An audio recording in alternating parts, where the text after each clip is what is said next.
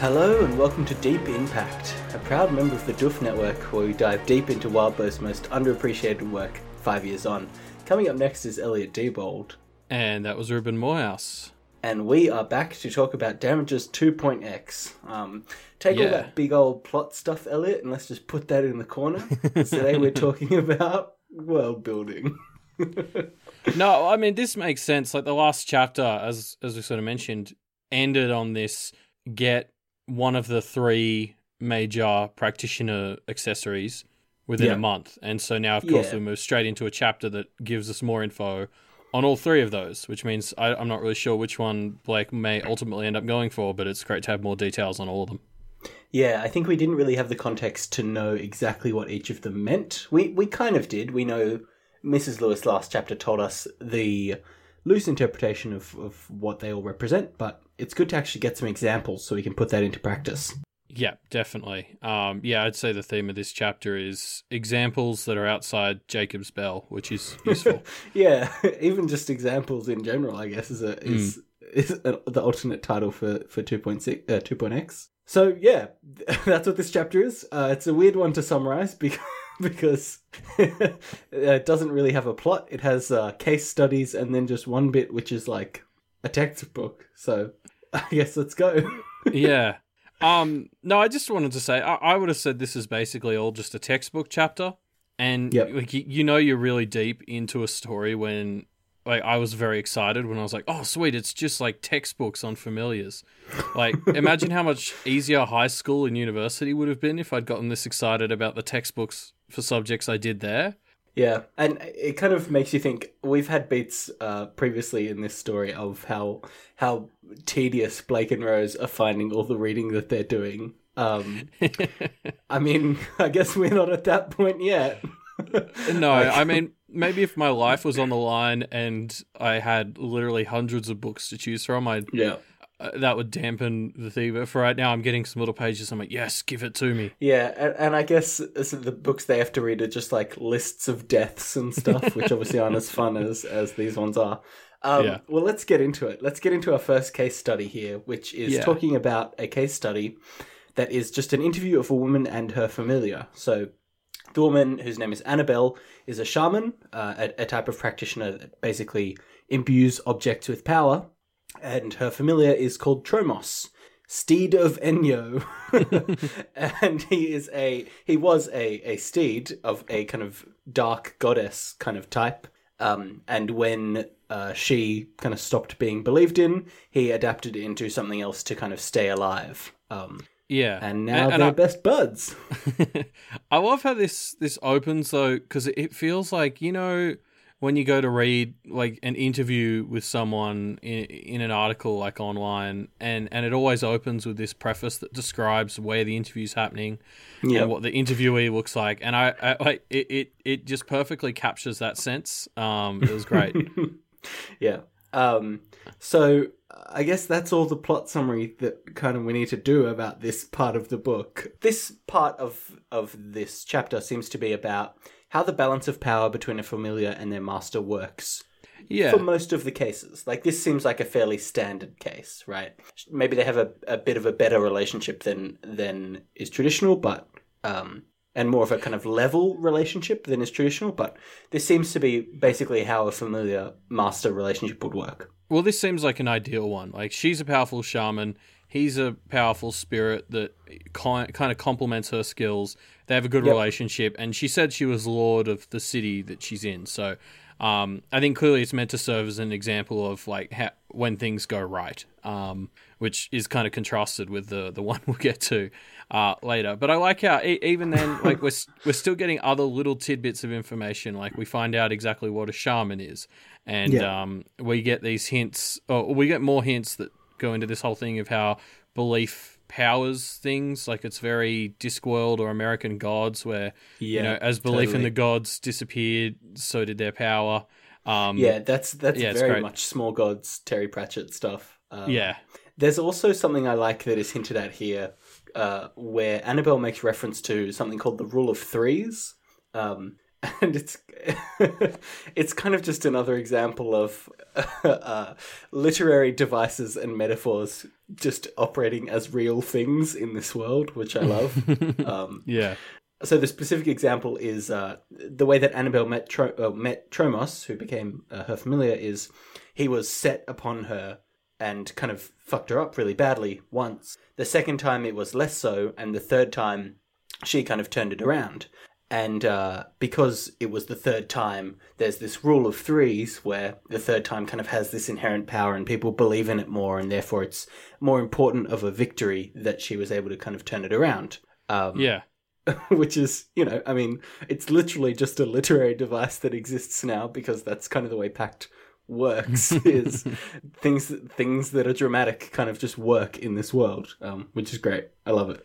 Yeah, and that's a bit of another bit of a recurring theme in this chapter is we're constantly seeing how stuff is powered by how people think it would work, and we even see some examples of how changes in those trends change the balances of power. Yeah, I think we'll really get into that when we talk about the domains. How people think they work really reflects how they do work. Anyway, in this part of the chapter, we also kind of talk more about what it looks like for a master to kind of draw power from a familiar, and why others enter into these relationships willingly. So we get some of the reasoning that Tromos has entered into this relationship. Basically, he says he doesn't need to eat. It's as though he doesn't need to eat or sleep for a period of time while he's kind of bonded to Annabelle here. And while he's doing that, his power can grow. And sure, she will siphon some of it off, but he trusts her enough that he thinks he will have more power at the end. Seems like a good deal. He doesn't really decay or age in that kind of sense. Which, I mean, I think this was the intention of that line, but that immediately drew my mind to Rose, like the concept that he, when he's as a familiar, it clearly changes the rules of how an other works. And so, specifically calling out that he doesn't degrade seems designed to make me think, oh, well, that's something Rose could apparently use. Yeah, it's very specifically, it seems very specifically pointed at, like, hey, Rose, you're going to degrade. Oh, but others don't degrade. What's going on there? Especially considering we've kind of hit the vestige point a few times in the past chapter. Yeah. What's also interesting is, so the type of power you get is dependent on the familiar. So, this lady sort of goes on about how she can't really touch people anymore because when she touches them, they sort of get nightmares because that's Tromos's power, and that kind of leaks through her, and so I mean that's obviously important. Like that's probably one of the biggest factors you have to consider as a practitioner is what kind of power you're getting, not just how much. Like Blake sort of had it recommended to him that maybe Barbatorum would be a good familiar, but you got to wonder what the hell kind of effects that would have on him. And we've seen the Briar Girl as potentially an example of how bad it can go. Yeah, there's a reason skin flaying has been set up so much at the start of this story, Elliot. It's because if he bonds with Barbatorum, there's just going to be flayed skin going everywhere. I think so. We kind of highlight the downsides of the type of other that you choose as your familiar there, where Annabelle obviously can't form intimate relationships with people because they just get nightmares. Yeah. But it does shore up a weakness for her, like as a strength, right? So she's someone who's very able to kind of do head-to-head melee combat, I guess I would refer to it as. But she's not able to deal with the more kind of theoretical or abstract threats. But because Tromos has this kind of different way of dealing with these threats, this kind of nightmare or, a more abstract way of dealing with those kinds of threats, he's able to kind of lend her power in that regard when those situations come up. Yeah. And then we ended on this nice little note that Tromos likes her so much that after she dies, he's going to somehow adopt her into being in the nightmares he gives people, which is like horrifyingly touching and terrifying. Which again is like, I mean, this is something that doesn't seem like it should be possible, right? And we kind of hit that beat a bit throughout this chapter, the idea of people who are humans for all intents and purposes becoming more other. And I guess, we've kind of hit parts of that with Briar Girl and stuff like that, but this is really hinting that the line between practitioner and other blurs more than we might think it should. Yeah, it definitely lends credence to Rose Senior's opinions on labeling everything. It seems like there's not really any rules anywhere. Yeah, I mean, any rules can be broken in the right context. Yeah, exactly. So the next portion of the book is really just a textbook. I mean, there's no way to get around it. Basically, it just explores a number of common implements, examining them through 3 different dimensions that they might use to explore kind of what they would say about a practitioner and how they would be used. So yeah, these 3 dimensions are the declarative, what the implement is and what it says about you, the authoritative, what it conveys when it's used, and the socio-cultural, which is the kind of societal context of who would use that kind of implement. Yeah, and at least for me, there was a bit of a two-way street with figuring out those categories exactly. Like, I needed the examples to understand exactly what each category meant, and I needed the 3 categories to understand exactly how the object works. So there was an interesting bit of like a catch-22 as the first time I was reading through this. But this is another section that explicitly brings up the concept that over time these symbols sort of change. So it goes into the chalice as something that was traditionally like a female implement, and then as sort of gender equality has taken over most of the world, there's been like a massive trend away from that. Yeah, I mean, it's worth kind of pointing out that a lot of the implements here make explicit reference to the phallic nature of the implements, right? Yeah. So the sword, the wand, the staff kind of makes a reference there. Or the chalice kind of pointed out as the inverse of that, like an explicitly female implement, which again I think is meant to highlight this like very traditional aspect to the practice, right? It is a very traditional world, which are beats that we kind of were hitting in the last interlude and since then. And so it makes sense that it's, there are traditional gender roles kind of baked into a lot of these implements, or the declarative aspects of them at least. Yeah, but again, I feel like this is something, it's saying more about how gender roles are viewed in the world of Pact than it is about the actual gender roles. And I think that was the point of bringing up how things like the chalice are switching to being just, people are picking what suits them, not what like suits their gender. Yeah, I mean, this story was written 5 years ago, but I don't think that... I even think this feels a bit, like, out of date for the time then, which makes me think that this is trying to imply the practice is, quite traditional, quite... Yeah, definitely. So... I wanted to kind of pull out as a little fun. I mean, there's no plot to summarize here. Like, I don't know what we're going to say about this section. It's just really interesting. Like, it's an interesting way to explore the kind of literary purposes of these different things, right? And we won't kind of break it all down, but it's fun. You should go read it. It's just a fun little section. But what I did want to point out here is we are talking about implements, and this is obviously in the context of Blake having to potentially do one of these rituals. So it begs the question, which of the implements that are listed do you think would suit Blake? I mean, I didn't really think any of them sounded particularly Blake. Maybe the scepter, if you asked me to definitely choose one of the ones that was listed. But, I mean, there was even like a little list of extra ones at the end that had like lantern and tome and stuff. And then one was just listed as standard.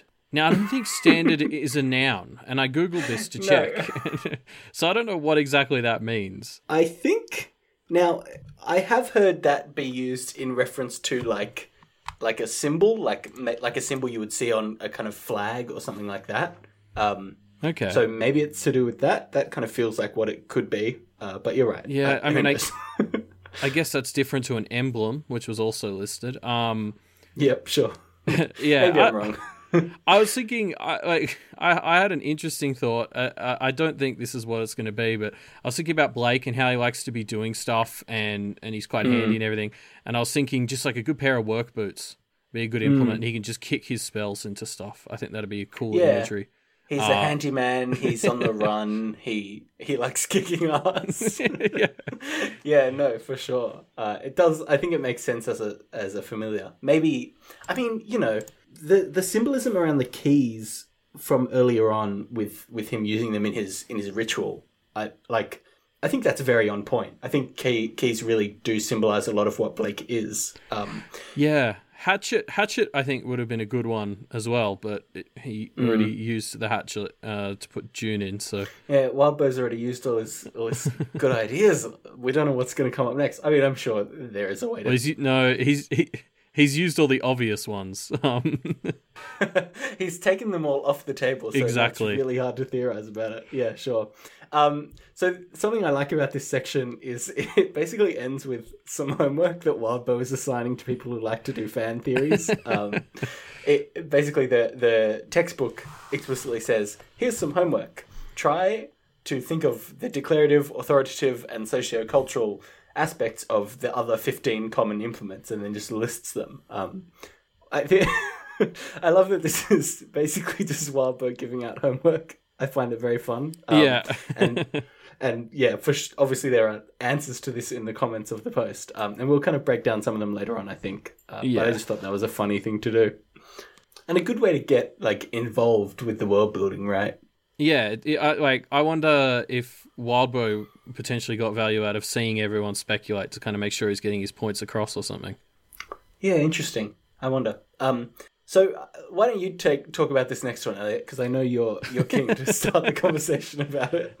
Yeah. So then, so next we enter some selections from a book on domains, and we examine this hypothetical practitioner called Fiona, who has just established her domain and sort of talks about what you do with an established domain, common pitfalls and advantages, and just from the start, it's just a very wholesome, family-friendly example of what you can do with a domain. Yeah, well, yeah. So she's just kind of won the challenge for staking her claim, and she goes off to, get out of it for a while, which is something the text talks about. But when she comes back, the first thing she does is turn it into a womb. And so this is a hypothetical practitioner, right? Yeah. But it feels very very specific. Well, what's interesting is, for what is literally meant to be a textbook example, it's pretty gruesome. It's just gross. She makes the walls extra fleshy, and Moist she turns is a word that clock appears ticking there into heartbeats. Yep. It's very hard not to tie this to some stuff going on in Ward right now. But yeah, it's just great how it's the whole thing's so wholesome, and then it's just right in the middle of a sentence. It's just and then Fiona turns the walls into flesh, and it's wait, what? Yeah, and you're hold on. Yeah, it's talking about how she went and spent time with some friends that she didn't have time to hang out with because of the domain stuff, and then it kind of comes back to her coming home and turning it into a flesh apartment. Yeah. So putting the weird flesh stuff aside for a second, this section does, as we talked about before, kind of make an example of how a domain is influenced by how the practitioner that owns the domain kind of sees it, right? Yeah, so the textbook explicitly points out as a common pitfall, don't think that a domain should be this or that, because then it will become this or that, and this is why that's bad, basically. Yeah, well, you essentially, as a practitioner, you're essentially getting a space that you I think the text explicitly says you're kind of a god within. Yeah. And you have to be careful because humans don't make very good gods. There's been a lot of literature on that. Yep. And, you can let your subconscious have negative effects that run away from you if you're not careful. Yeah. Yeah. I think something else that was interesting about this is it kind of talks about the type of power that you get from it. And how when you first make a domain, you will kind of be disappointed that you don't feel more powerful in it. Yeah. Because the text kind of suggests that the real power of a domain isn't inherent. It kind of comes from this magical rent of a sort that others who kind of are around and want to be around will kind of pay tribute to you now that you've claimed that land, basically. Yeah, I got the sense that it's more the process of claiming a domain kind of scares off a lot of the spirits and stuff, and you basically want to create an environment where they want to come back. And so the power of your domain is tied into how healthy it is in terms of like numbers of spirits. And it's kind of like a rent, but it's almost a more just inherent thing. And so, that kind of calls into question, things like the flesh thing that probably appeals to certain types of spirits. Like, you want to, you've kind of got to read the room as you're shaping your domain if you want to maximize how much power it's getting from you, basically. Yeah, I think it's also worth pointing out that this kind of contextualizes Johannes's domain a lot more. Like, this kind of demonstrates why that is such a good strategy, because he now has created a situation where a lot of others want to come and hang out in this domain, and therefore his power is going to be quite high as a result. Yeah, I mean, we still just have that big question of, like, how'd he do it? Which I'm hoping we'll get an answer to one day. No comment.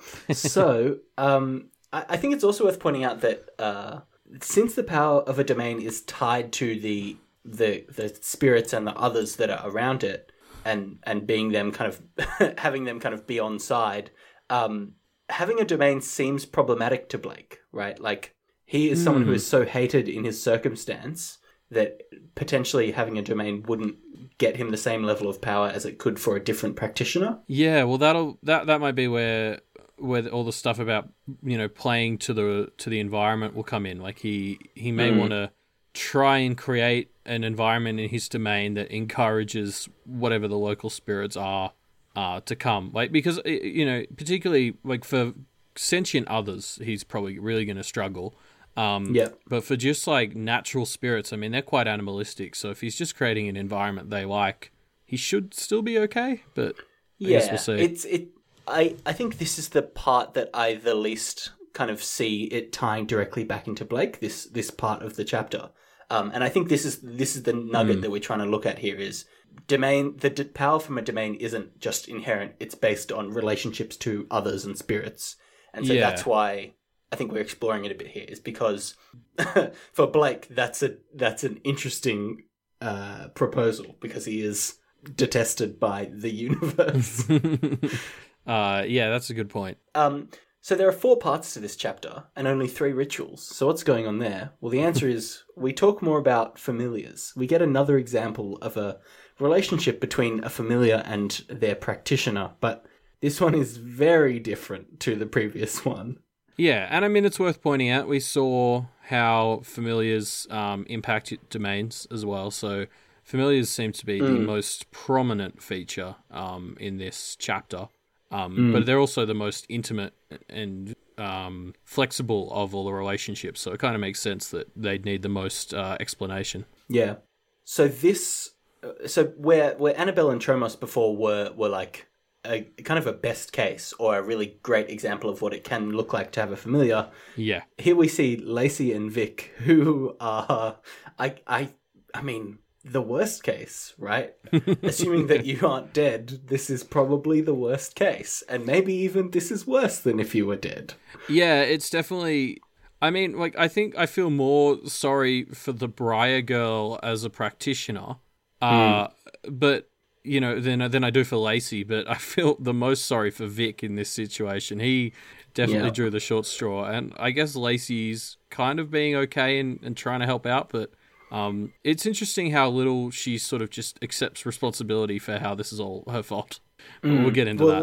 Let's talk about the plot, as it were. So Lacey and Vic were high school sweethearts. Lacey had a family that knew a bit about being a practitioner, and so she had kind of dabbled with the practice.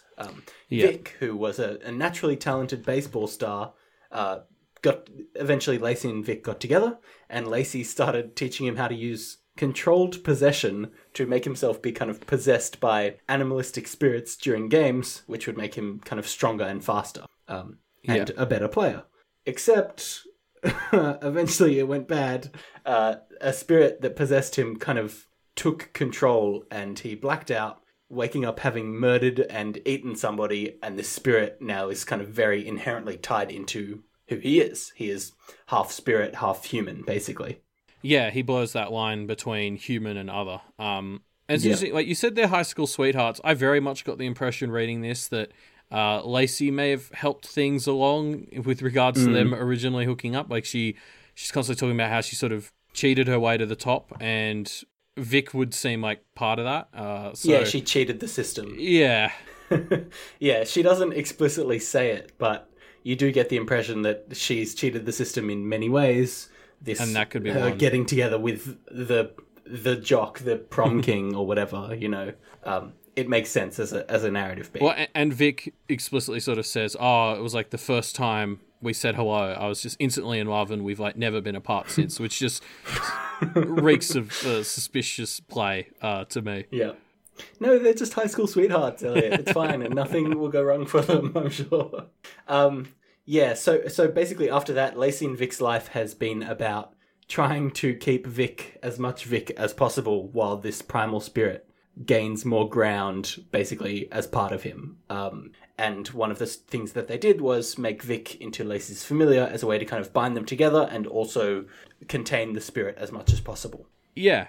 And so it's interesting. I'd be very curious to know how much of Lacey's motivation behind all of this was genuine and how much was karmic, or if there's overlap there, because it seems like she would be karmically responsible for what happens to Vic. But it's interesting. We learn a lot about how Vic didn't really go to jail for his murder because they did the familiar ritual, and so the universe kind of conspired to keep them together. So there's like this karmic tie between a person and their familiar that helps to keep them together. Yeah, in the sense that if Vic went to jail, he would have been kind of too far away from her, and that isn't balanced with their tie.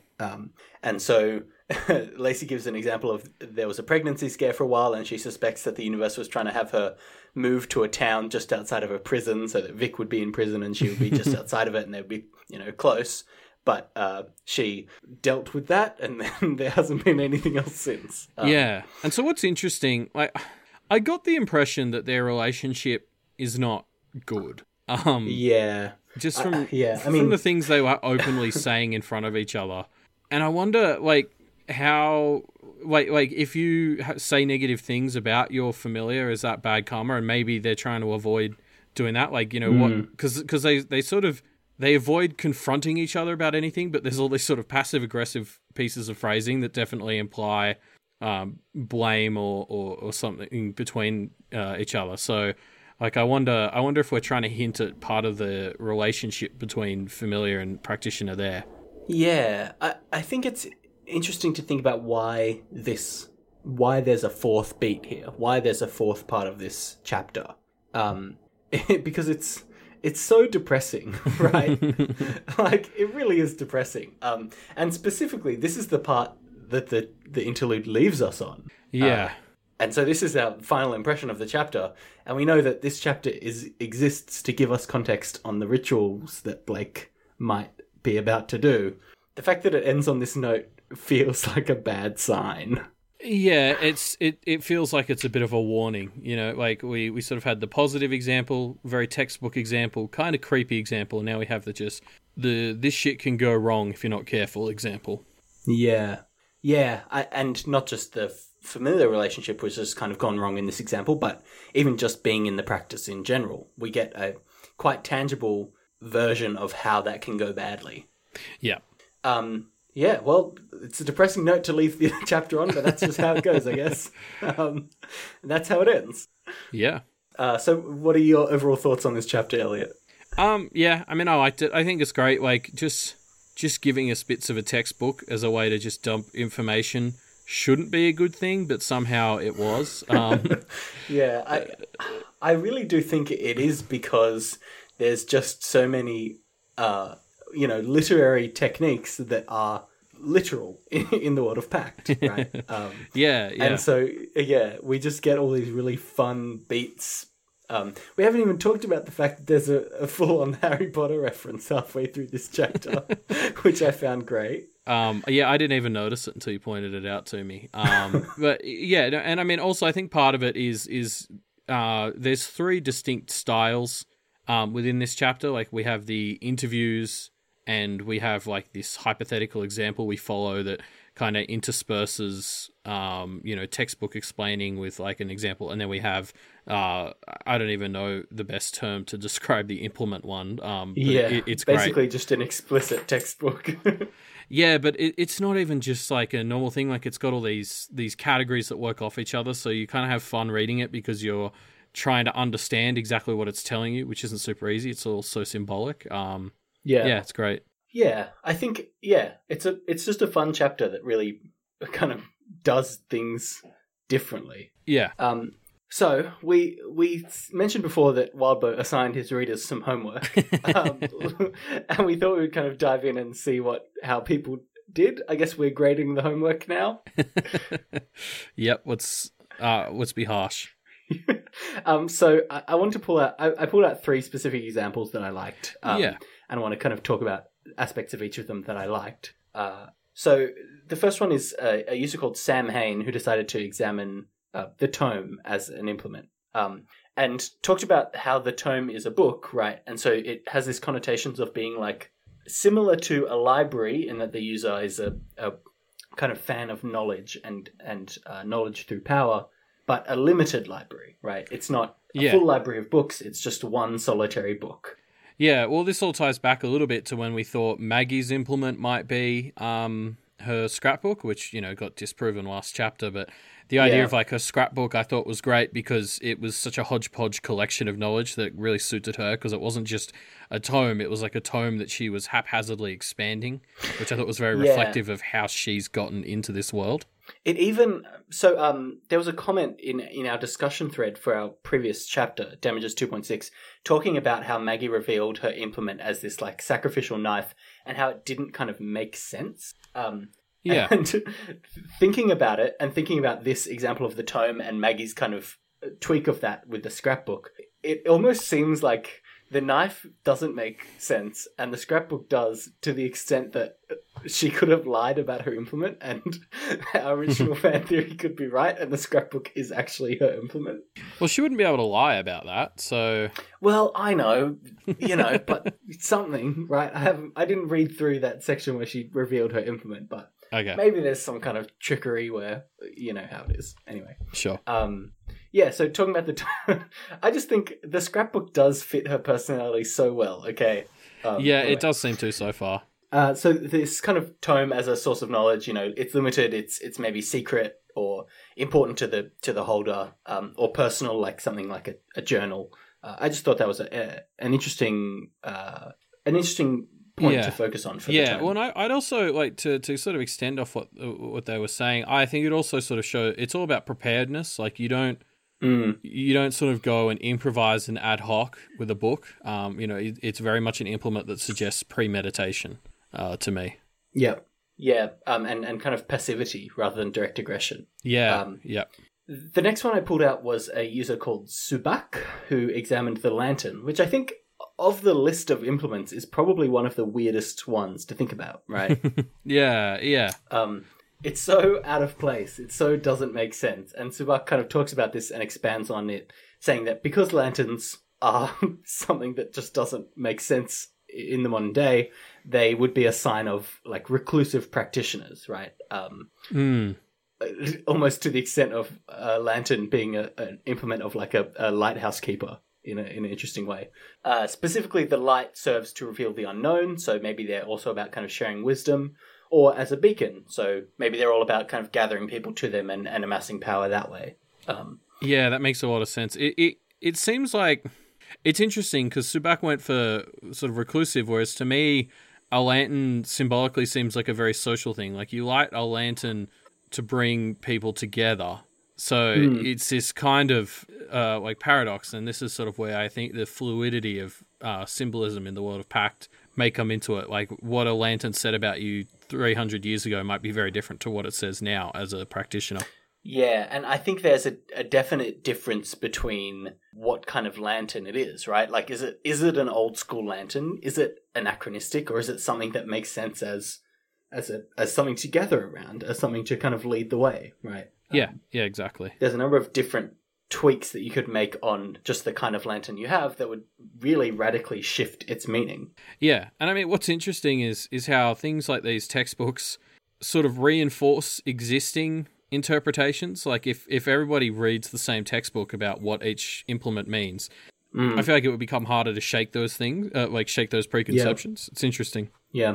The last one I want to pull out was, again, Sam Hain. Good job, Sam. Full marks on your homework. Examining the ring as an implement. So the ring is kind of very opposite to a lantern in that a lantern would be impossible to hide out and about, but a ring is so common that it can be used by practitioners who are like more in modern society. Yeah. So because of that, you can be a practitioner that has a ring that is more secretive, right? So you can be a practitioner that operates in the shadows or is more of a puppet master than directly aggressive. Well, I'd say it's almost it's hiding in plain sight. Like, you don't hide a ring; you just have a ring on like a normal person. It's not about just being secretive. They're the sort of person who just they'd be hiding in plain sight. Yeah, I think something that Sam Hain didn't go into here, which I think would be relevant for a ring, is the tie to marriage or to a connection, right? Like, rings can be obviously wedding rings, but there can be rings that are like, signets of groups or like college graduations or whatever it is. Super Bowls. It's you're right. It's very much, it's a bit of a status symbol. Like, they're often worn to identify you in some way. Yeah, I think depending on the type of ring, it makes sense for me for it to be something that is very used by a practitioner who is very focused on connections or has a strong kind of base of connections that they really identify with. So a Duchamp would be a perfect example of a ring using practitioner to me. Yeah, no, that makes sense. Yeah. Well. We knew this episode would go on long, Elliot, because there's just so much fun theory to talk about in this chapter. Yeah, this chapter was at a bit of an amusement park for just fun speculating and diving in, because it gave us a lot of information, but not all of it. Yeah, and it really pointed out, hey, this is what you should think about, this is what you should theorize about, talk about that thing, right? Which is always fun for us in a chapter. Man, this one's turned into our longest episode. Anyway, thank you everyone for joining us and listening to us ramble on about different fan theories for what these rituals could be. If you missed our episode last week, you will not have heard that we have now joined the Doof Media network, which we're very happy to be a part of. I realise I've been pronouncing it very Australian as Doof. Yeah, me too. Of Doof, as they say it in the US. Which has gotten us some comments. We're very happy to be a part of the Doof Media network, and you can now directly support Deep Impact by going to the Doof Media Patreon, which is patreon.com/doofmedia. There you can check out some of the other great shows and support a network of podcasts that are making some really awesome things. Yep, and while you're there, don't forget to stop by Wildbow's Patreon, which is patreon.com/wildbow. Because obviously, he's the actual person who wrote Pact, so none of this would be happening without him. Yep. If you want to get in touch with the show, you can check out our discussion threads or our Twitter, or there's a contact form on our website, which is mediamdpodcast.com. That discussion thread link will probably be in the description down below. And, and speaking of Media MD, we just had an episode of that come out yesterday as of when this comes out. And in that we're discussing the movie Apocalypto, which was an interesting discussion. Yeah. One of the best movies that I've seen, especially when you know the people that are involved. And that's my teaser trailer for that episode, so go check it out if you want to know what the hell I'm talking about. Yeah, and our next episode of Deep Impact will be on Friday the 8th of February. So we'll see you in a few days. See ya.